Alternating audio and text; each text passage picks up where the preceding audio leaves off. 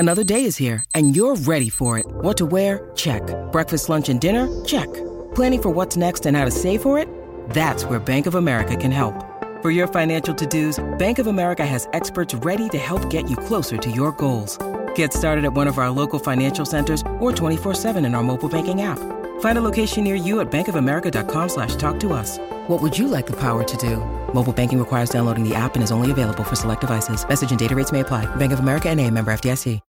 When you need mealtime inspiration, it's worth shopping Kroger, where you'll find over 30,000 mouth-watering choices that excite your inner foodie. And no matter what tasty choice you make, you'll enjoy our everyday low prices, plus extra ways to save, like digital coupons worth over $600 each week. You can also save up to $1 off per gallon at the pump with fuel points. More savings and more inspiring flavors make shopping Kroger worth it every time. Kroger, fresh for everyone. Fuel restrictions apply. When Arsenal knocks on the door of players, it's a different knock than other clubs.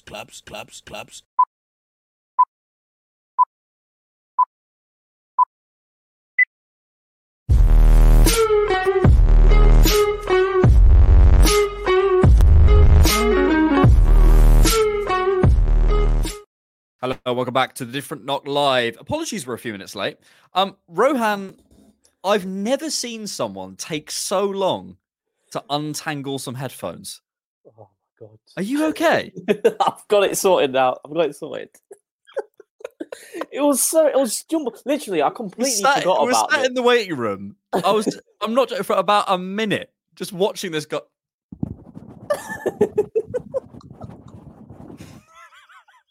I was so frustrated, and then there was the pressure of you looking at me and I thought, 1 sec. Yeah. I was fumbling. I was bottling it under pressure. You're bottling it. I was bottling it under pressure. You're bottling it like Arsenal at the end of last season. Do you accept that? Because someone I was on the Ripple Effect this week with James Alcott, and he used the word bottle, and I don't accept it. And the thing is there's no way of me saying that without it coming across bitter. So I didn't say it. I didn't, I wouldn't dare. But I didn't say anything. But I do think, did we bottle it? Is that fair? Do we realise the run that Man City went on? We bottled it against the treble winners with Rob Holding at centre back. We're the youngest team in the league. If that's bottling it, then fair enough. But Jesus Christ, you just have to ask yourself the question: how do we do? Sorry, we'll let you speak at some point. How do you define bottling it? I would say if you were ahead towards the end of April with a 5-point lead, I'd say that's a bottle. Sort of where we were there, wasn't it?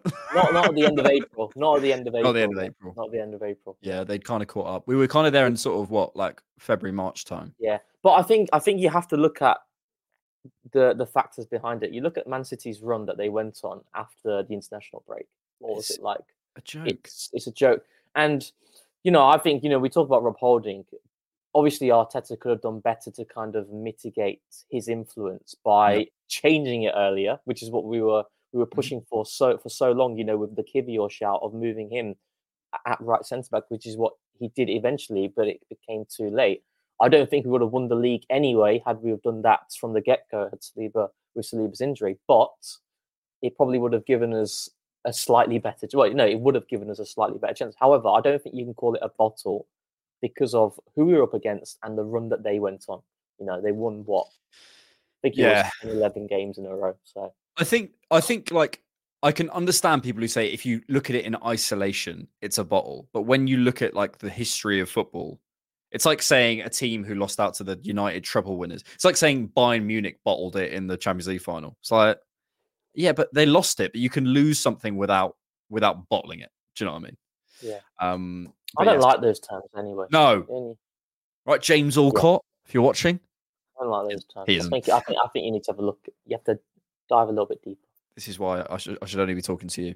I shouldn't be talking to anyone else. You shouldn't be talking to anyone else. Oh God, that night's going. What is the cringiest thing you've seen on the internet today? I've got an answer. Cringiest thing? Yep. Do you want my answer? Go on. I don't know, but I've not seen it. Okay, have a look at this. Fell short. In the chat. Fell short exactly. Can you see that? Oh yeah. Oh yeah. I completely forgot about that. That is cringe. That is cringe. John Terry put on his Instagram. How old is John Terry? How old is John He's Terry? in his 40s. He's 43. Yeah, he's in his 40s. A 43-year-old man put on his Instagram story, when I'm at the training ground, I have to switch these off.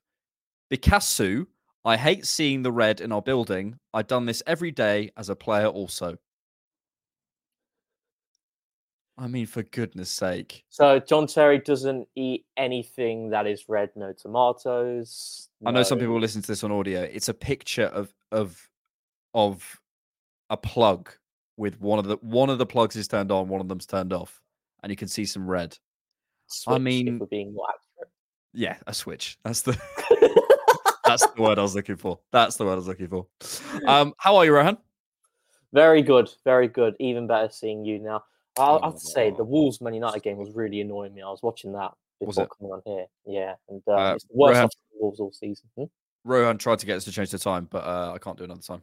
Oh, here we go. In the chat, Latte Firm, look at you two studs. Let's fucking go, guys. Guys, if you're not subscribed to Faisal at Latte Firm, you are missing out. Absolute legend and very nice guy and a very good content creator and great stuff. Go check him out.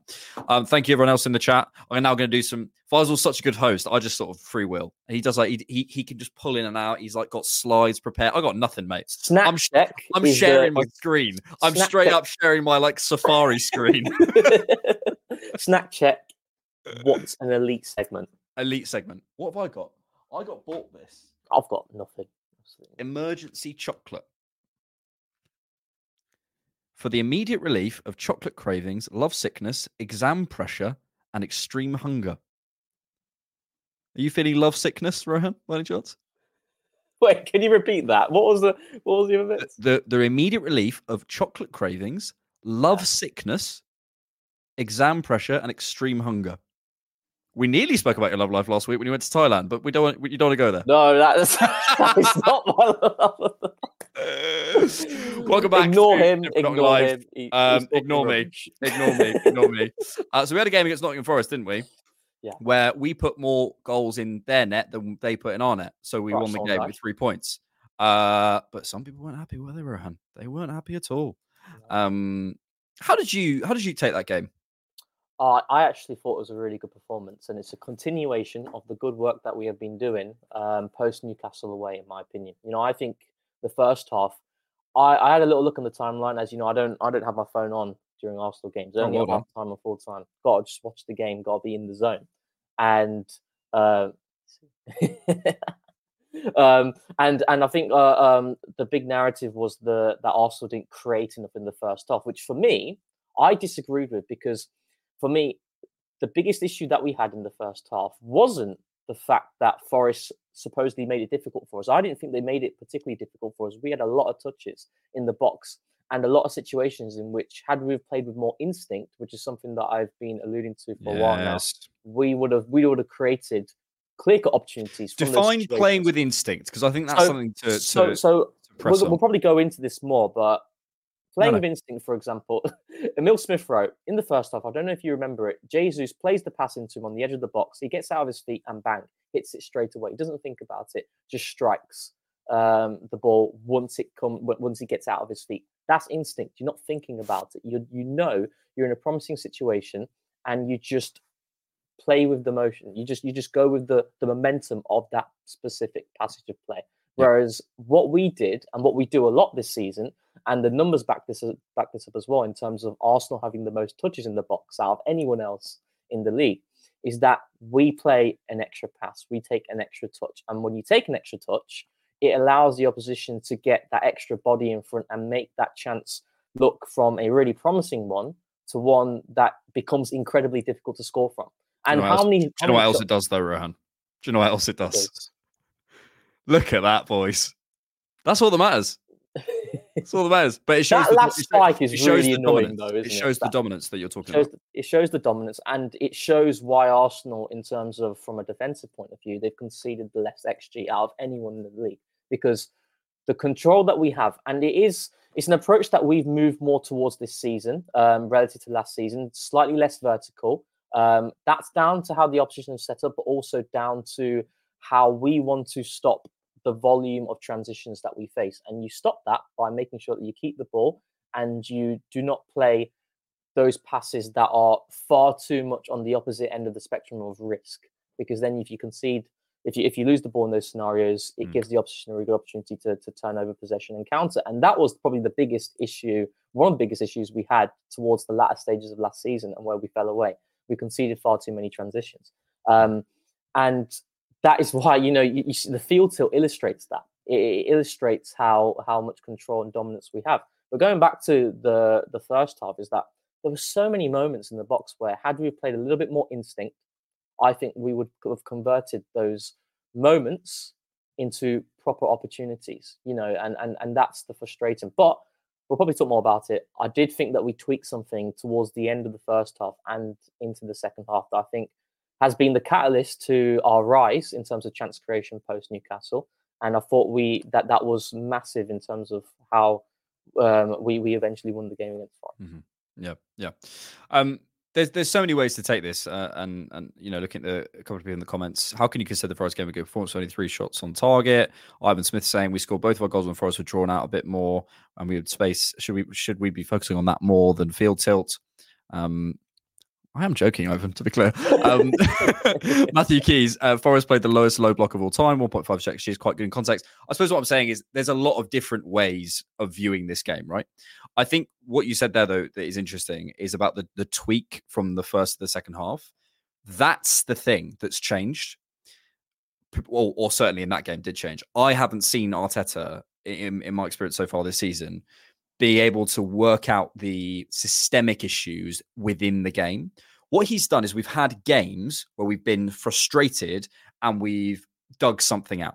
We just got over the line with a Declan Rice header or a Kai Havertz at the back post, one moment of brilliance. Or we've had a moment where he's changed something massively and changed some personnel around and it's moved the game on, or there's been a game-changing incident or whatever. What we haven't seen, it's ironic because not ironic, but when he runs in after the half time. Do you see that? When at half time he just runs in. It's got Klopp, weren't it? Klopp, it was. And I imagine his message, and it looks like his message was, for me, the tweak was drop a little bit further back, invite some pressure. And when you do that and don't just spend all your time further forward, different combinations can begin to emerge. People can have a bit more space and players can have a bit more space to move in and out. I felt as though in the first half, we almost had like the 3 and the 2. And this is my whole thing about the positional rotation this season. Yes, we are still positionally rotating, but the point of positional rotation isn't just to go, oh, look, Martinelli's at centre forward. That's not the point. The point is when Martinelli comes inside, what happens in that motion? As he comes inside, what is he doing? He's pulling the fullback. He's creating the same thing with Zinchenko at the inverted fullback. He's making a question mark for the fullback. Do I stay or do I go? And then Jesus can move out or whatever. It's not just about swapping positions and standing there. And that's what we were doing in the first half. What we began to see, I thought, was Smith Rowe combining on the right hand side, White stepping forward, Jesus coming out, and also what's the phrase? Vacating space in the centre and creating some 2v1s out wide, having some different types of combinations. I think when we're so close to each other, William Saliba's basically stood in the penalty box. It's so rigid and restricted, and you can't create those combinations. And that's the thing I haven't seen change from Arteta is his ability in game, which is quite exciting to go, that's the problem, let's fix that. Yeah. It's also worth noting is that Forest kind of played into that trap of as we moved a little bit deeper and invited them. Yeah, they stepped up. They stepped up. A lot of teams this season in which when we have been doing this, they don't step up. They stay in their block. They're very happy for Arsenal to drop deeper, and they won't follow. They won't set that trap. It's very De Zerbi-esque in terms of you're drawing the team to come onto you, and then you're hitting them and finding the space behind the last line, artificial transitions. It's a case of you're trying to create the space through your movement and how you drop deep. For me, the biggest tweak, and that kind of that basically goes towards your point, is Ødegaard dropping deeper towards the second half, because Forest set up 4-4-2 as teams do, and the two number 6s, I think Mangala and Danilo, they would man mark Smith Rowe and Ødegaard when they're between the lines. And actually, they were also following them when they were receding wide, which was interesting because a lot of teams haven't been doing that with their number 6s. When our number 8s have moved wide, they're very happy for them to receive it wide, but they're not going to vacate the centre. The Forest number 6s followed them. And Ødegaard dropping deeper, that's been, for me, the catalyst to our rise in chance creation post-Newcastle away. And I'd say towards the end of the first half and throughout the second half, Ødegaard dropping deeper, it allowed White to push forward and higher, not necessarily standing high, but making that movement. When Ødegaard drops, White comes out wide and makes that run. And then Saka takes the space that Ødegaard has vacated. So it's that three-way triangle. But it's how you kind of position those players, where in the first half, Ødegaard was between the lines, White was deeper, and Saka was touchline. Whereas in the second half, nominally, that's still how it stayed, but it was the rotation. Ødegaard drops, White moves wide, and then Saka comes in. And I think that goes to your point about rotation. It's not... So, for example, like, Saka didn't start in the half space in the second half. He still stayed touchline, but the trigger when Ødegaard dropped, it pulled Mangala higher. And when Mangala came higher, Jesus would drop into the right-hand side and pin the centre-back to stop him from stepping onto Saka. And that meant that Saka can come inside because White is now occupying the fullback and also the winger. So that triangle, the way that we used it, for me, it gives you better balance because it allows Saka to come more inside. White provides a really good overlap on the run. He's not necessarily someone who... there's certain fullbacks where they receive it touchline and they'll beat their man from a standstart. White needs to make that run. He's that type of fullback. And Ødegaard is at his best when you're playing and orchestrating from the right-hand side, when he's deeper and he's facilitating, because you want him to have a feel for the game, a feel for the tempo, lots of touches and runners around him. Yeah, I don't want him receiving on the last line. Yeah, and he does that, and he that's what he did in the first half. He can do that, but again, he receives it, and his body's going, well, I want to go back. Do you know what I mean?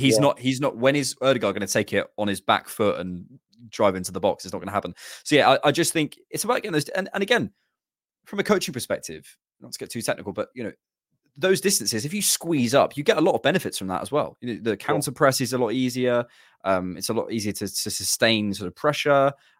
You often force teams long, so you win with the ball. There's loads of benefits, but the line height thing, it's not about going, right, we've got to press high all the time. It's about what does this game need, and that's the exciting thing. I also want to, that 100% is a thing, and that can be in a box, but other boxes are like the instinct thing, in terms of how we improve on that, and that was improving during the game. And I think, sorry, just the point, going back to my point, instinct. I've never cut you off, so.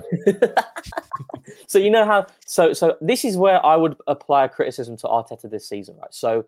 There's that quote from Pep, my job is to take you into the final third. My job is to orchestrate build-up, find the best possible way to press, how to counter teams who are pressing, etc. And then once you get into the box in the final third, you have to finish those opportunities. And I think that quote is used as a way of saying Arteta can't do anything when players get into the box. Yes. Granted that Arteta, the responsibility that he has when we are in the box, his responsibility isn't as high as opposed to other aspects. But what Arteta can do when we get into the final third is put players in the optimum positions where they can do their superpowers. Exactly.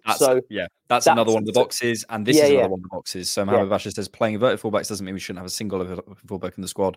Also playing with the inside forwards and the wings doesn't mean we should have a single winger who can cross. I agree with this. I think we're missing certain profiles. Again, all of these things are another part of the picture of why our attacking play is a bit stale. Yeah. And we can, if we did have, I was thinking in the first half, if we had a Kieran Tierney, mate, do you know what I mean? And we have slightly squad built ourselves into a hole. Yeah, but the thing, this is why when you bring so there's advantages and disadvantages of this, right? So if you, for example, if you're looking at left back, and if you just have a squad where you have 3 or 4 left backs who are very stylistically similar, that allows you to enable continuity to stay in place if you get injuries. However, when you are a team that has been effectively marked by Arsenal, other teams are analysing them, you need more variety. So that's where that becomes a disadvantage because, yes, you're enabling continuity, but teams have kind of figured you out in that aspect. So you need something else. But the point about inverted fullbacks, we didn't play with an inverted fullback yesterday. Zinchenko was high and wide. Ben White was moving wide. We played effectively the 3-1, and then we pushed others forward. And this is, there's also a narrative where people are suggesting that Arsenal are not hitting the box with the same volume as last season in terms of numbers. We are doing way more this season. I can guarantee you that, and I want that number. Is there a graph somewhere? I want that graph. I want that graph to come out. I swear, we are crushing the Stats box. bomb, get it out. That's get it out. I think they got it out towards this time last year as well. Actually. I can just imagine it on your bedroom, like just on your bedroom wall. You just like blowing it up. Above my bed, there's like a bit of a lean over, and I imagine like on your equivalent, it's just there, and you fall asleep at night. Like, what? All right, you've caught me out. Basically, I'm thinking early in the morning. Oh, I can't think of anything to tweet about. Let me rinse that tweet. Let me rinse it as a reminder that there's always content. But I do think. Yeah, I do think that this season we are crashing the box way more than last season, but it's a lot more congested because of how deep teams are. You know, and the number of touches kind of illustrate this as well. This is the whole thing and we've gone kind of around the houses slightly, but I think that's because there's so many aspects to why this is happening. It's not just we're moving the ball too slowly. It's not just the line height. That was a specific thing against Forest that I noticed. It's not just the profiles. It's everything all together. But what that tells me as well is, we're still second, third. We're still a couple of points off. We're talking about very, very far. Moving a line height here. So we're not far away here. We're not sat here going, we literally can't win games. We literally, we're still getting over the line most of the time. And we've not had two first team starters available for the whole season. Yeah, we have no Partey and Timber. And I think the way we approach the final third would be so different with those two in, and the whole idea would have been different. I want to spend most of this looking at some unpopular opinions because I think that'll be funny. So people in the chat yes, and Patrick Dawson, I'm terrible at this. Like the video, all right?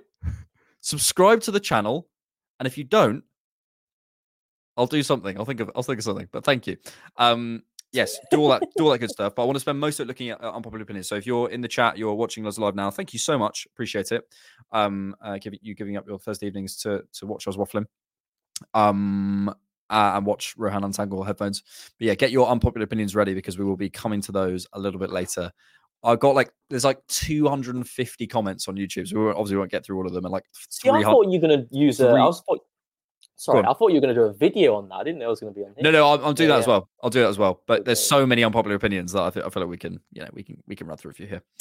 So yeah, get those ready. But we do have a big game on Sunday, Rohan. I asked the question. Yes. If I said to you right now, guaranteed, you get a point Sunday, do you take it? Good answer. Good answer. I asked that question earlier, and loads of people replied to me and were like, "Oh, this is ridiculous. Why on earth?" I was like, I want a win. I'm not saying. I was interested, and I ran the poll. Any guesses what the numbers would be of fans who would take a draw versus those who wouldn't? Anyone take a guess? Take a guess in the chat. I think the Liverpool result yesterday has pushed it towards that side of, I'd take a draw. I think... What are the numbers? Yeah, I reckon 58% would take a draw. You reckon 58% would take a draw?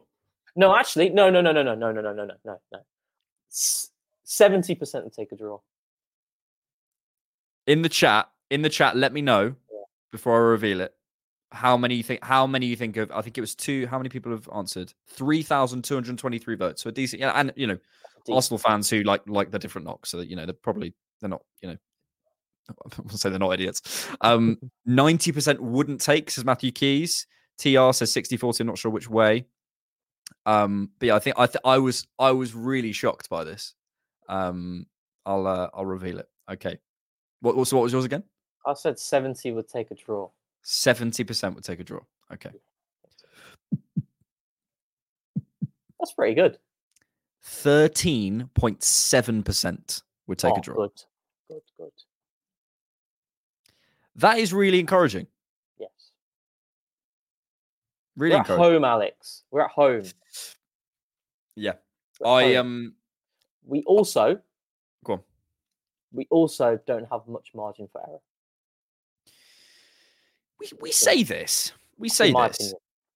I just think the league, I always think any kind of early prediction, if we don't win this game, we won't win the league in February. I'm just like, I hear that, but this is against your rivals. No other perspectives allowed. But the The biggest frustration that we could look back on this season is the fact that Fulham have taken 4 points from us. Yeah, mate. If we sort those Fulham games out, this is the issue. The Fulham games. The Fulham games. Yeah, that's the biggest. We're literally we're matching Liverpool because we've got 1 point out of the 2 games. Yeah. No. 4 points out of the no 1 point out of the 2 games. Yeah, 1 point out of the 2 games. So they took 5 points off us. Yes, sorry. Yeah. I looked at it from Fulham's perspective. They won 1, they drew 1, so 4 points. But yeah, engineering degree, but can't do maths. Wow. Broad engineer. Yeah, like I just look at that and I go, if we drew, I don't think you can say it's over. No, I'm not saying over. It's a good result. I'm not saying it's a good result. I want to win. How funny is it that online discourse has got to the point where someone could accuse you of not wanting to win? Obviously, I want to win. But my point is that if we drew, I'm not saying I take a draw, and I'm not saying, but I don't think it's the world's worst result. Yeah, you're just reducing the margin that you have to play with as you with a draw. I think if you lose the game, you're not out of it, but it's getting tougher and tougher. No, 100%. How do you feel we should set up? As we did in the FA Cup. And how many minutes is Mohamed Salah going to play? I'll tell you what, did you get a little bit scared from that post from his? I literally finished work and I saw a reel that was like Mohamed Salah walking, and I was like, oh god. It was just him going like, cheers guys. I was like, he's walking. He's going to play. He's going to play. For me, the biggest the biggest worry that I've always had against Liverpool has been Trent, not Salah. Yeah, but Trent because of Salah in a way. Yes. Yep. Do you know what I mean? That's fair. I would set up the way that we did in the FA Cup game. It was one of a few games this season where we went man to man from the get go. We were very brave. We man marked Trent wherever he went, and that's something that we didn't do at Anfield. If you look at the build up to the goal that they actually scored, Trent has far too much space, and you can't allow a player like that much time and space to receive and look further ahead to play that switch. And that's something that we mitigated in the FA Cup game. Mm-hmm. And I would set up very similarly. I would bring Jorginho back in the team, personally. I think that we are a little bit handicapped at left back because I think Kivior, we talk about Zinchenko's defensive deficiencies in 1v1 scenarios in isolation out wide. Kivior has exactly the same issues, in my opinion, in those scenarios. Do you not agree? I don't think his strength is defending out wide, but I wouldn't go as far as that. No, I think Kivior, he gets far too square on when he's 1v1 out wide, and what that means is that he can't shift his body across quickly to kind of force them to go either inside or outside. There are some examples. The PSV game. There are moments in the Liverpool FA Cup game as well where Saliba actually did really well to make a last-ditch tackle to prevent that from happening. And I just think for all of Zinchenko's flaws in terms of lapses in concentration, 1v1 defending out wide in isolation, and also dealing with long diagonal switches, which could be an argument to say Kivior should be in the team because Kivior with his height is going to help you more in dealing with that. But I think Zinchenko's benefits in possession outweigh what Kivior can bring at left back. I agree. And I'd rather... This was my whole frustration with the Liverpool game, is that don't get Zinchenko 1v1. It's not as simple as he should. We knew before the game he wasn't good 1v1. We knew during the game he wasn't good 1v1, and we knew after it. So at some point you have to go. It's like someone asking me to do your job. It's like, well, I've literally got no clue. So don't put me in that position. So we can use Gabriel in a different way. We can use Martin in a different way. And how you mitigate that from happening is by pressing a little bit more aggressive from the get-go, man-to-man, because you're not allowing them time and space on the ball. So at Anfield, this is one of the criticisms that I had of Arteta on that game, is that our press was very similar in terms of it was very zonal before it would go man-to-man in certain scenarios, but we sat off Liverpool a lot in many moments in the first half and played in a settled block. So when you're in a settled block, and you're allowing someone like Trent time and space on the ball, there are going to be moments in which Zinchenko is 1v1 out wide. And that is the unfortunate situation you put yourself in if you take that approach. But in the FA Cup game, there weren't many moments where our fullbacks were 1v1 because we pressed really high from the get-go. So such a good point. What's Zinchenko really good at? Aerially, he's fantastic. So if you force them long, I back Zinchenko in 1v1s against Jota in the air, deeper, not in the box, because Jota is a monster in the box in the air, aerially. But in terms of when Zinchenko coming to meet the ball versus Jota trying to hold it off, I back Zinchenko with his momentum to win headers because he does that a lot. So that's the point worth noting. But I would also, it's not a game for an inverted fullback. It's a game for spreading the fullbacks wide because Liverpool pressing this 4-3-3. And you can use Zinchenko like that. I don't mind about that. Yes, because he's technically secure. Yeah. Okay, let's do some questions. Jacob Alexander says Trent's my biggest worry. He's cost us a minimum of 5 goals in the last 5 minutes with Liverpool. I think probably more. Jesus. Alex, can you make a preview video for a Liverpool game? I feel more relaxed for the game. No, because I'm not relaxed.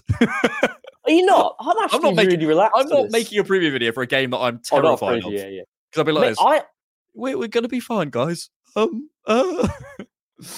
so confident we're going to win this game. She's deluded, mate. Nicholas Chiara says, your new vid on Arsenal not playing the youngsters coming right as Ibrahim and Lina Souza leave permanently was a bit surprising. I've just made a video breaking down the 6 arguments against, all of the arguments I hear from people who say the youth thing is just a joke and we shouldn't care about it. Because again, I like on the spectrum, I don't know where you sit. I'm not like in, oh my God, it's the most important thing in the world. But I also think there's people here who are like, stop whining about it. It's like, he hasn't played many youth players. It's okay. He's allowed to not be very good at something. That's fine. Yeah. But you can't lie and be like, look at Jurgen Klopp giving, I think I said in the video, 55 academy debuts, one every 51 days. And Arteta's at 150 or something, one every 150 days. 2 of them, I think, were forced because of Wineri and Balogun. It's like, it's okay. Or if you think we don't have the players, if you don't think we don't have the players, that's fine. But then we've got another problem with Hayland. So, whatever. So, anyway. But yeah, Ibrahim and Lino Souza, do you care? Again, no. Unfortunately, I don't watch a lot of the academy. You just don't care about Hayland. That's fine. I do think that we need to push more loans out for sure. Yeah, we need to use a loan. That we need to sorry to cut you off. But one thing I will say about the loan thing is, like, name me a club in the world who use the loan market well. Do you know what I mean? So, like, as much as I think we could use it better, like Chelsea, maybe like Gallagher and Colwell, but also the talent's there. So, Patrick Dawson says 1 hour, 30 minutes left on the transfer window, by the way, guys. I literally couldn't. I didn't even know. I didn't even notice. Didn't even notice. Right. Let's, and Matthew Keys agrees with you. He's very, very confident in a win. Okay. Let's do this, Rohan. Our unpopular Arsenal opinions. How am I going to do this? Should I read them out? No, let's scroll down with it. See, I'm not Faisal, so I don't have the presenting skills, so forgive me. It's not good enough, is it? It isn't good enough. It isn't good enough. There you go. So let's look on Twitter first. Let's just scroll through. Let's see if there's any sort of take our mind. Shamsdale says Kai Havertz is the second best centre forward option in our squad. George Taylor, Arsenal fans will have to accept that by the time our squad peaks, Saliba won't be there. Oh, I've got thoughts on that. I think a player of Saliba's caliber, when we hear about players loving the club, and you hear them, on social media showing how much they care, etc. Players like Saliba, the reality is that if we don't win major honours, he's gone. He won't be here. He's gone. And fair enough. I don't necessarily agree. I don't agree that by the time our squad peaks, because I do think the way that we perform, both the eye test and the numbers, from a sustainability point of view, everything points towards Arsenal winning major honours. It does, So I think we will get there. So therefore, Saliba will be here as part of the plans for the future. But if we don't, in the next round, we'll be there. If we don't, he will leave. He will leave. He could start for any team in the world. Oh God. Oh God. Trossard is a waste of a squad place. Should move on from him in the summer. All our forward options should be game changers, from Sazid Khan on X. Oh, no, I wouldn't agree with that. Visionary Arsenal says Gabby Jesus is Ramsdale, but on the front side. He is unreliable, makes killer mistakes and misses, and won't win us the Premier League unless miraculously change his game overnight.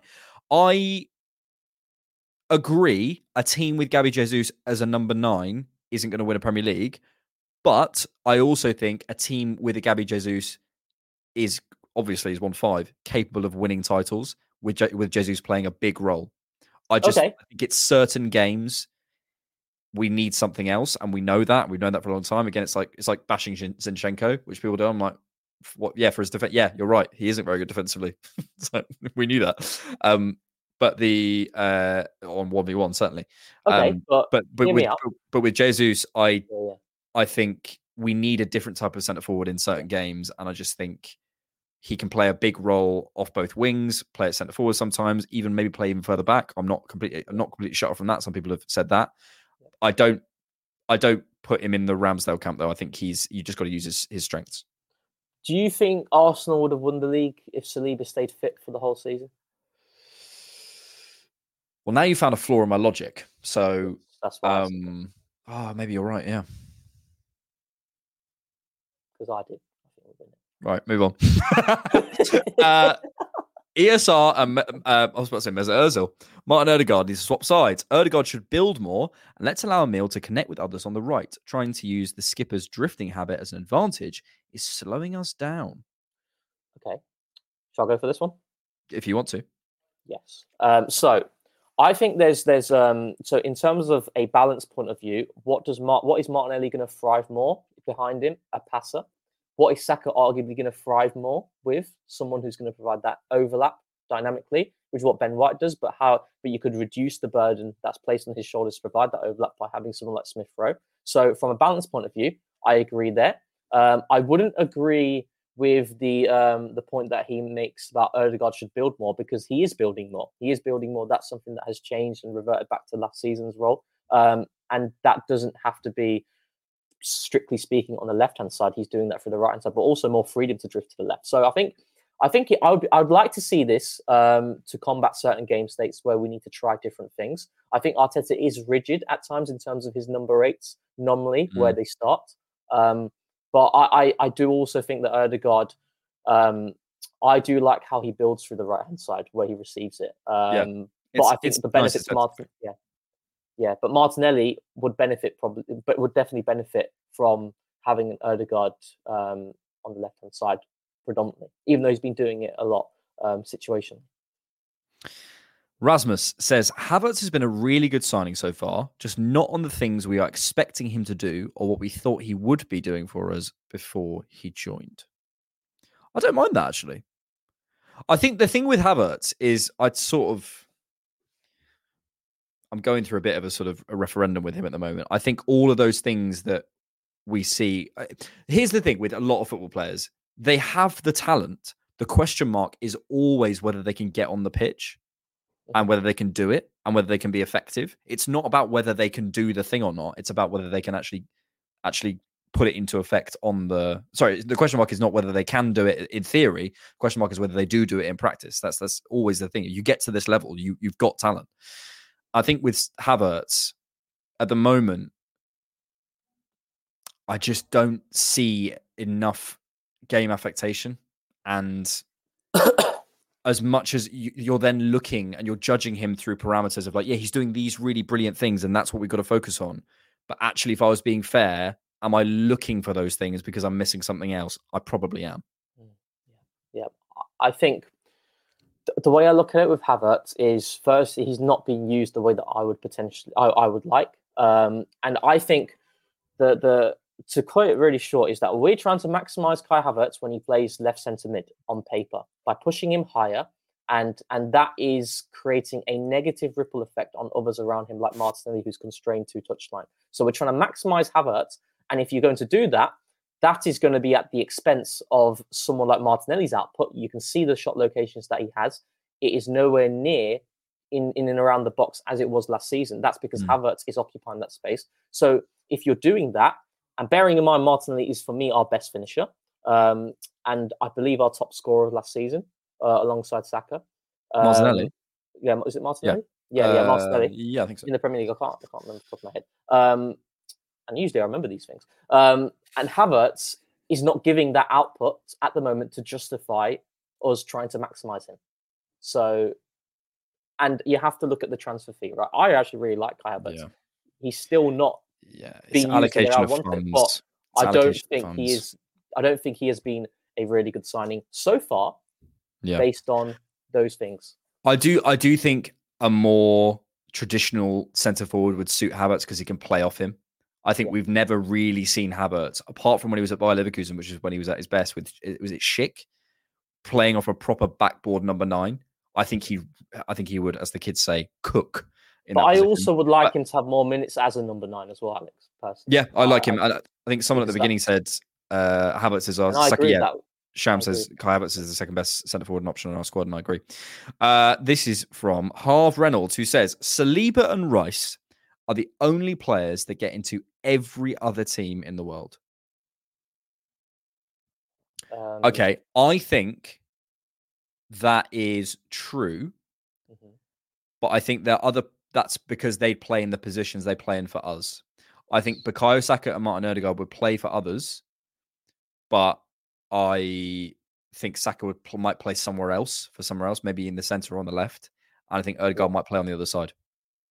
I think, so what you're saying is that, there might be players in their positions in which they are not favoured, but their talent gets them into the team in some way, shape, somewhere, or form. But I think Saliba and Rice get into the team as they are. Yeah, I hear that. Arian says, we are set for an era of domination, post-Pep and Klopp. Yes. So I think right now we are the best placed, 100%. I don't disagree with that. My only worry is if there's going to be a lot of managerial change this summer. A lot. And I think, and also at some point, Pep is going to go. Now, no one's going to replace Pep, but what you might get is it's going to, the league is going to be a different shape. It's been the same shape, really, for almost 10 years at this point. Mm-hmm. Yep. City at the top, Liverpool challenging and occasionally triumphing, and then a group of challengers.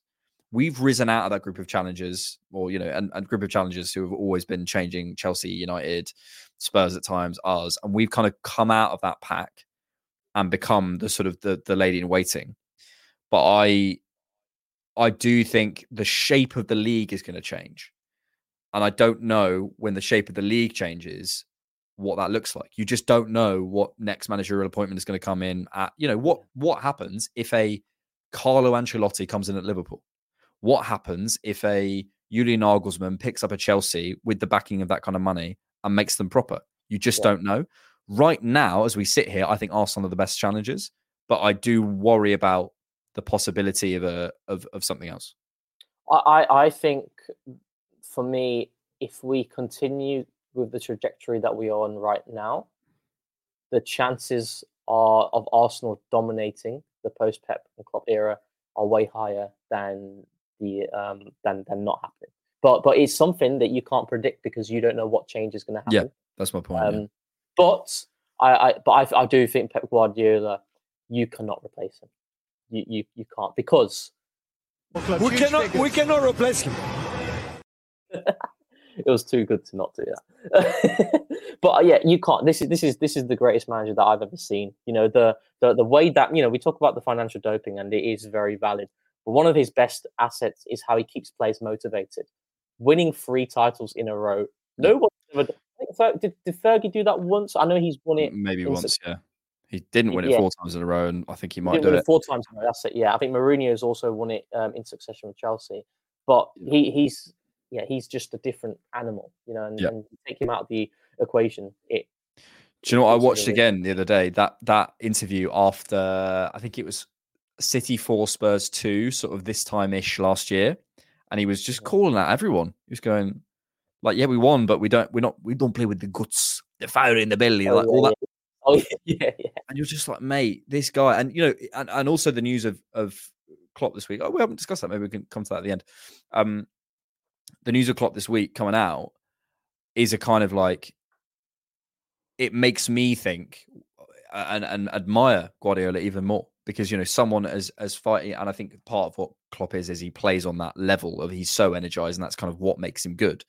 But I do think, you know, the longevity that Guardiola's shown, the patience and time to come back year after year after year, especially now when City still spend money. I'm not saying that, but it's not. But I don't think you can level it. You could in the last half of sort of 2015 to 2020, City were the biggest spenders. But now, since in the last sort of 5 years, there's been other people who spent huge amounts of money, like us. So it's not, you know, he's not going out. They didn't get Declan Rice. They didn't go and get Harry Maguire. They didn't get Alexis. You know, so I know there's the financial doping questions, and that's I'm not in any way suggesting City haven't spent money. He's on a shoestring budget, but I think sometimes people put it into like City are just up here spending ridiculous amounts of money, and that's why he wins. And I don't think that's fair. I think the motivation thing is massive. We talk about tactics, but not many managers are able to kind of consistently get that same tune out of team season in, season out. Because imagine that, you know, you win a Premier League title 2 years in a row, and I will, and you will. It's coming to you. You're not hit your peak years yet. Exactly.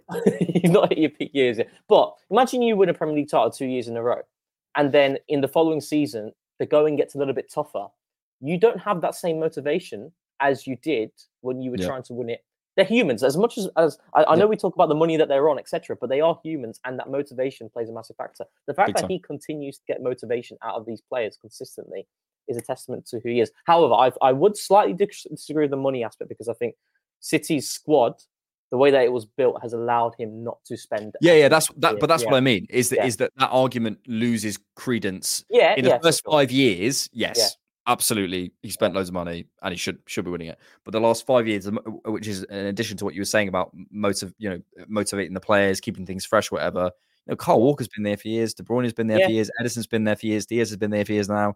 You know, like as you know, Rodri's been there for years now. Bernardo Silva's. You know, a lot of that team have been there for years now. So it's not like they're just spending £100 million, you know, every window and getting it done in the last 5 years. Is my point. But look at Matthew Hughes' last point as well. You don't get 99 points without being an elite tactician. Let's be real, and that's so true. Like 99 points is ridiculous, and he's hit 90 points in how many seasons? I think it's three seasons which he's hit 90 points. It's crazy. It's crazy. The only player you like what? I like this little unpopular opinion. Okay, well, we'll do it again then. Jesus Christ. Shower me. The only player in the squad who has the potential to become best in the world in their position is Saliba, and maybe Saka too, if we're only counting right wingers. I don't agree on potential. I agree Saliba has the potential to be the best wide player in the world. Sorry, best centre back in the world. I think Martinelli, if we're counting sides of wingers, has the potential at 28, 29 to be the best left winger in the world for a while. I think Saka has the potential to be the best something in the world. I think Rice has the potential to be the best in the world. It depends on for how long. Here's maybe another question, or maybe a better question. Who has the potential to dominate their position for longest? And I think Saliba would be that. Saliba, but I also think Rice as well. I think there will always be DMs who slightly play the game, slightly differently. Here's another theory I've had recently. And I will tell you. I think reputation changes slower the further back you go in the on the pitch. So I think a goalkeeper can be terrible, or not terrible, but kind of dropped their level, like Manuel Neuer or Alisson or Edison, could have, to like a specific observer, not very good for about, or to their level, you know, not as good as they have been, for about 3 months before people notice. I think for a striker, you got like 3 games before people start saying, well, Haaland's not scoring. And I think that happens the further you go back. So I think it helps, because like goalkeepers, if you think about it, like I bet if you put who's considered the best attacker in the world over the last 20 years and you put all the names in, there'd be more names than there would be at goalkeeper. There'd be a couple more names at centre back. There'd be a couple more names in midfield, and there'd be loads of names in terms of the best forward in the world at a certain point. Because I think the scrutiny on each position kind of dies down. And I think as a centre back, you do have quite a lot of space once you get there. to not necessarily make mistakes, but I think you can be below your level for a little bit. You get a larger sample of poor games. Yes, I think so. so. I think that comes down to what's more interesting for the common fan to look at. They look at striker and forwards, and also there's a greater pool of forwards in the world relative to a greater pool of goalkeepers. Yep. Reece Nelson could do what Martinelli does. He's just not been given consistent good game time, and injuries have played a part. Okay, so I hear this. I love Reece Nelson. I think the way that we are pushing Havertz. Marry him then. What's that? All right then.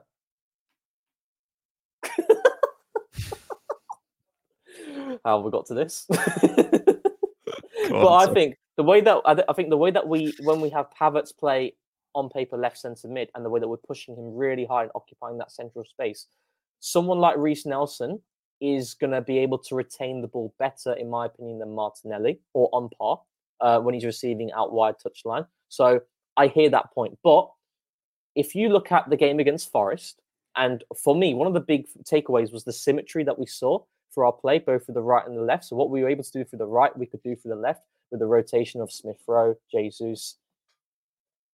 Yes, but the point that we're making is that Martinelli, in the role that he has had predominantly this season, hasn't been of a finisher. It's been someone who's been constrained more touchline. So if I'm looking at that, what do you need someone to be able to do in a controlled-based environment, which is what we have become more of this season? It's someone who's going to retain the ball from the wings, and then we move it side to side and pick our moments. Reece Nelson's very good at retaining the ball. He's kind of Grealish-esque in that aspect. Yeah. He doesn't give it away cheaply. So. Yeah. I think he was disagreeing with KJ. What I would say is, I don't think it's sorry, Matthew. Yeah, so defensive, wasn't he, Matthew? Jesus, horrible. Really showing his true character. I felt so bad there. I think the wording on this, I don't. It's a false equivalence. It's like saying Tierney can do what Saka does. It's like, it's just not. I don't know. For me, they're very, very, very different players. Exactly. Yeah. So, and they play in different ways. I can't imagine Reece Nelson stretching a line in the way Martinelli does. I can't imagine him finishing the way Martinelli does. But I also can't imagine, as you say, the ball retention, the drive inside, maybe the moments of sort of explosivity that Nelson can show. So they're just different players. And I think for Arsenal, maybe the question is, for Arsenal, what have we needed? Maybe we've needed more of a Reece Nelson profile at times on the left-hand side to make things happen. Yes. That's something else. Particularly the way that we've been using Havertz. If we're trying to maximise Havertz even more, there's an argument for that. Yeah. Matthew was saying he disagrees with the tweet. So there's just no need for you to be so rude to him. Just incredible. Incredible, really. Let's do a couple more before we do some Klopp chat. AFC Harry, we have the third best chance of winning the UCL this season out of every club. So I think he's got City and City and Bayern, or Madrid, Bayern maybe. Munich. You've got to put Bayern in there. You've got to put Madrid in there. You've got to put City in there. Madrid are there very much for that inevitability. I'd say we're fourth. But I back us to beat those teams over two legs. But City will be difficult. Yeah. I'd back us to beat Real Madrid over two legs with our fully fit team. We're fully fit. Jesus, I thought I was deluded. Paul Kedia says Kai will become an Arsenal great. Oh, I hope so, Paul. I really do. So you're saying you hate Kai Havertz? Yeah, I am. Yeah, nice. I'm saying field tilt's the most important thing. Did you see all that with my mate Lee? Lee. So someone got the bit we do on the Cannon Pod about field tilt, and got a bit of the video, which, in fairness, you can't really tell whether I'm joking or not. But like in the context of it's like picking out like minute 40 of this stream and pretending you haven't seen the 40 minutes before. And then it was basically me going, but lads, we want a field tilt, so we'll take it. He sends it to Lee Gunner. Lee Gunner picks it up, and it's now like it's like a bit he does, and he mocks. So he'll go, we will take it, lads. We'll take it. He's just missed the joke. Fair enough. In Lee's defense, we'll never defend Lee Gunner much, but in Lee's defense, if you just watch the video, I think it isn't clear, but it's really funny. It makes me laugh. I think when Lee Gunnar was on Twitter, he used to follow me, and I used to follow him at the time as well because I didn't know much about him. And we actually never had any issues. Never. He just needs therapy. So Rohan. Yes. Jurgen Klopp leaving Liverpool. Yes. Where were you? Working. Good. Because it was at like. Yeah, it was like a Friday morning, wasn't it? I was on my way to work. I was working from home though. And I got a text from my Liverpool friend with just a couple of sad emojis, and I went, "What?" And then looked on Twitter, and then here we go, boys. I think it's massive. I think we're not a Liverpool podcast, so we won't obviously linger on it too long in terms of the specifics of the Klopp situation. I do believe he is knackered. I think I said it, but I don't want to repeat myself. I've said this on the Ripple Effect this week. I do think he's knackered. I do think there's things behind the scenes. Like he can't be sat there knowing that maybe he's not going to get the level of investment that Arsenal are going to get, or Spurs are going to get, or Chelsea are going to get, and feel like he can go again if he's already feeling tired, which I think he probably is, because he does go on the edge. And I also think without Salah and so on, I think there's question marks, but it means a possible opportunity opens up for us. And I also think it puts a ticking time bomb on Pep Guardiola. I also think, here's a scenario my friend put to me today, and I thought, yes, that's interesting. Say Klopp goes to manage Madrid, which I can see happening. I can see Klopp at some point in the future going to manage Madrid. He'll probably want to manage in Spain. Huge club. It's the sort of club that I think he'd suit. And Guardiola goes back to Barcelona. You have Klopp and Guardiola again. Could there be a bit of a power shift in terms of the top 5 European leagues if they stay there long enough, where the players get attracted to Madrid and Barca? People want to be in that league. I think a lot of what's happened in the Premier League is because players are attracted to Liverpool and City, and then they want to join the league to kind of be part of that and be part of the best coaches. That's a possibility, but at the moment the money is in the Premier League. For now. For now. So that could happen. And Patrick Dawson says, "Is it weird that I'll miss Klopp, but I wouldn't miss Pep at all? My antipathy for that bold menace can't be measured." I quite like Pep, but I will miss Klopp genuinely, and I don't mind saying that. I will miss him. I think not in a football sense, and I also think he's been a bit rude to some reporters. Yeah. But for the entertainment value to the league 100%. And the football he's played, I've loved it. And also the model that he's brought in, and also what's the people are kind of comparing it to Ferguson and Wenger. The squads that were inherited for the manager coming in were not the Liverpool squad that he's leaving is in a strong place. Although obviously you have the Salah factor, you have the Van Dijk factor, their futures and their uncertainties. That's something that they will have to. That's massive because they're 2 all-timers, in the Premier League. They're all-timers, But with or without Klopp, that's going to have an impact on Liverpool regardless. I think from a footballing sense, a lot of what we've done in terms of our model and how we built the squad, granted, Liverpool started from the front and moved backwards. We started from the back and moved forwards. But that's because of how each squad was, and how the managers are. It's very Klopp and very Arteta to do that. Exactly. But also, it's from Arteta's sense, we had Aubameyang, we had Lacazette, we had Pepe. We spent massive amounts of money on our forward line at the time. It made sense for us to secure build-up. And we're still trying to do that now. We're still consistently doing that. We will sign another versatile defender this summer. Let's be clear. It's going to happen. Whereas Klopp went more towards the other way. The one thing I admire about Klopp, and it's what I admire about Arteta and any manager who does this, for sure, is that he always stayed true to his principles. Always stay true to his philosophy. He didn't care what people thought. So many times in his first season, they were conceding like 3 or 4 goals. They're scoring like 5. You're thinking that's not sustainable. And it's not, but he was making sure that his blueprint on that Liverpool team was there straight away. You knew what a Klopp team was. Had you have not watched Jurgen Klopp outside of before he came to Liverpool, he would allow you to understand his identity within 3 or 4 games, straight away. Yes. My only counterpoint to this is I agree, and I think because I agree and I love the way he's played, I like the fact that he did stick to the way he wanted to play football and so on and so forth. Is like what we're seeing with Ange at the minute is this sort of like, he sticks to his principles. How brilliant. Yeah. And there is a shelf life on that. There is. Klopp got through that and he showed that those principles are great. But I think sometimes people go, well, he sticks to his principles. It's like, yeah, they just lost 4-0. Well, he sticks to his principles. It's like, I don't care. Adapt. Yeah. There is that element. Klopp got through that period, which is Klopp got through that period, but also Klopp consistently showed really good levels of talent ID as well.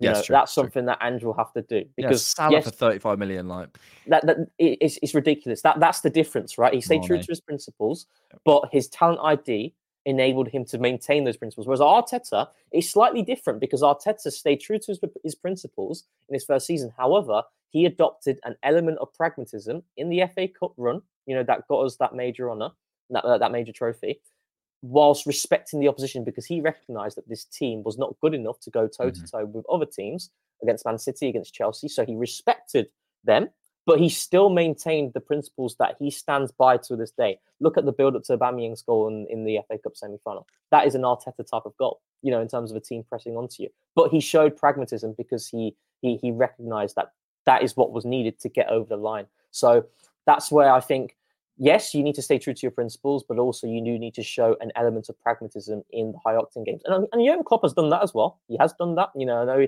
he's renowned for the heavy metal football, which is what you see consistently. But a lot of big games as well, he has showed clear levels of pragmatism, whereas Ange hasn't done that. And Ange is a bomb. Yep. Mate. Nicholas Kihara says, do you think there's a Liverpool exodus then? Because I feel Klopp is very much a factor on why some players joined outside of tactics. I agree on this. And I think a lot of their next decision for their manager, I think they might go for a name, because I think they'll be thinking, we don't want Van Dijk to leave, we don't want Trent to leave, we don't want Salah to leave. Unless they've resigned themselves to that. Yeah. I said this again on Ripple Effect this week. I would have gone for, I would go for a Xabi Alonso for them, because I think with Liverpool have a very distinct idea of what the Liverpool as a city and Liverpool as a club and culture have a very distinct idea of what our manager is. Klopp, Paisley, Shankly, Dalglish, like these are they're almost messianic figures. And I think if you go and get De Zerbi, what will happen is De Zerbi will play up to the messianic thing, and I don't think he has it in him. I think he's set up to fail. I think you need to go for a different type of manager. Go for a manager who's maybe a bit more project, bit more, at least on the surface anyway, and you kind of tactical in that sense, in the kind of in the Arteta, Guardiola, Alonso type of mold, people who are seen as tactical, magicians or whatever. Klopp, again, that's because of their Spanish and whatever. There's a thing, but from an external perspective, I think you're setting your next manager up to fail if you put him in this Klopp 2.0. Don't do that. But if I'm Alonso, I'm not going. I'm 42. I'm set up to fail. Name me the last time there was an era of dominance at any club, and the next manager comes in and tops that. Doesn't happen. It doesn't happen. So so I'd say just stay away. You've got 30, 40 years of this career left. Go and do that. But if I'm Liverpool, I get Alonso, sorry. And if I can't get Alonso, I imagine, based on this comment, I would go for a Tuchel. I would go for a Nagelsmann. I'd try and go for an Ancelotti. A name, not saying Mourinho, but a name that you go, yeah. Final question. Sorry. Yeah, really quickly on that. When I was looking at Liverpool signings in the summer, they didn't seem very Klopp-like in terms of what he's been doing over the years. That's true. So potentially, he's known for a while. If a Xabi Alonso came in, I think the transition for Xabi Alonso coming in would be smooth, because there are a lot of very much ball-to-feet players who are very technical, possession-based, who are going to circulate the ball, like McAllister, for example. Stefan Bajcetic would cook under Xabi Alonso. Yeah, but there's a lot of those types of players who do really well. So I think the transition makes it smoother, and therefore it would make if a Xabi Alonso comes in, maybe Jurgen Klopp had this idea that he was leaving potentially last summer, and if that is the case, then he's actually he's leaving that squad in a place that is not only in a very good spot, but also in a place where the manager coming in, if it's a Xabi Alonso, can pick it up, and the teething issues won't be as much as what it potentially could have been had the recruitment not been as good as it is. So. Okay, there's a debate going on in the comments. So to finish off, Rohan, give me your top 5 Premier League managers of all time. Okay. Give us in the comments as well. Top 5. The show. We want a top 5 in order, ranked. Number 1, best Premier League manager of all time. To number 5, 5th best Premier League manager of all time. If you hadn't worked that out. But this is my preference, right? My preference. Yeah. This is how I see it. No. It must be objectively true. Pep first. I've got my list in my head. Yep, go on. Pep first. For me, I would have Wenger second.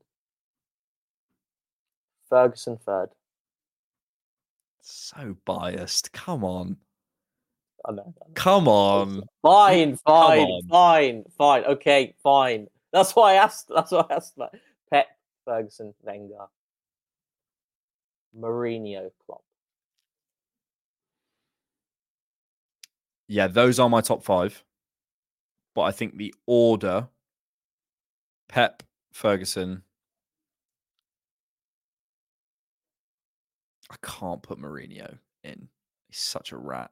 But he was box office. You have Wenger, to have Wenger, Klopp, Mourinho. I don't think that's fair. I think that's biased. Right. What you think Wenger should be lower? I think if you were looking at from the outside in, you'd probably think that's biased, Joe. Yeah, but I don't think people understand. But I wouldn't want Wenger lower than that. Again, it's like the problem with all these things. We all have different value systems, and the impact that Wenger had on the league. People don't appreciate that as much as it's like, oh, well, you didn't win as many titles. It's like, okay, they don't appreciate the stadium. Don't appreciate what happened, the seismic change, the like proliferation of the Premier League and the TV rights and all that stuff, and the first team of like all black players and the move from Highbury and the training and nutrition, all of that was Wenger, not just him, but you know what I mean. He was a massive spearhead of that. But I don't think he gets enough credit for the stability that he maintained during those tough years before it got really toxic. Arteta first, Pep, Klopp. Actually, Ferguson, Pep, Wenger, Jose, Ranieri. Mohammed says Guardiola, Klopp, Ferguson, Mourinho, and Wenger.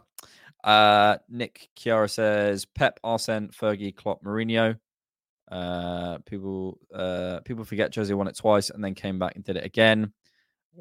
Says Ferguson, Wenger, Pep, Klopp, Mourinho. And Patrick Dawson says Jose's 15-goal season will never be matched. Someone will probably go invincible, unfortunately. I think a 15-goal season will be more likely to be matched than invincible, but I think both will be broken. That's my prediction. You think they'll be broken? Both, yeah. Rohan, yes. What were you going to ask me? I've completely forgot now. Good. That's really important. It's been a pleasure, as always. Thank you so much, everyone, for being here. We'll be here every single Thursday moving forward. The time is going to change because I've got some work I do earlier on, which is finishing up in the next couple of weeks. So we'll move it sooner. Rohan, where can they find you? On X? Well, I'm shadow banned, aren't I? Oh, yeah.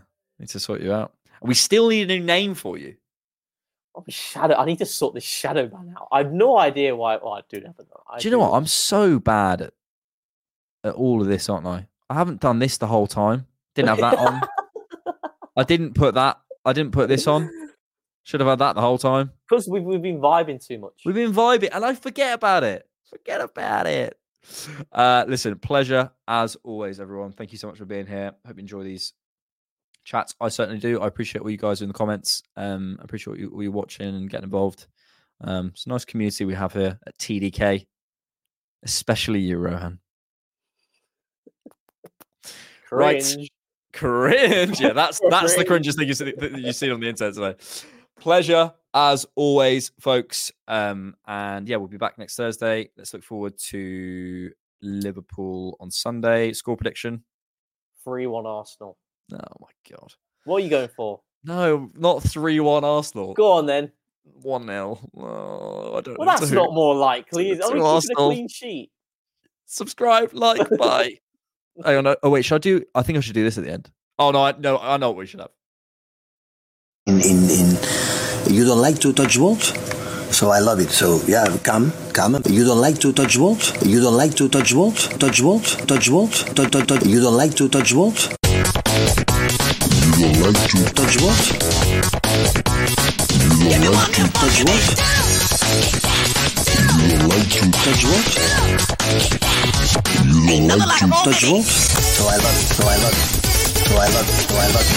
So I love it. So I love it. The Korean guy and so I love it. So I love it.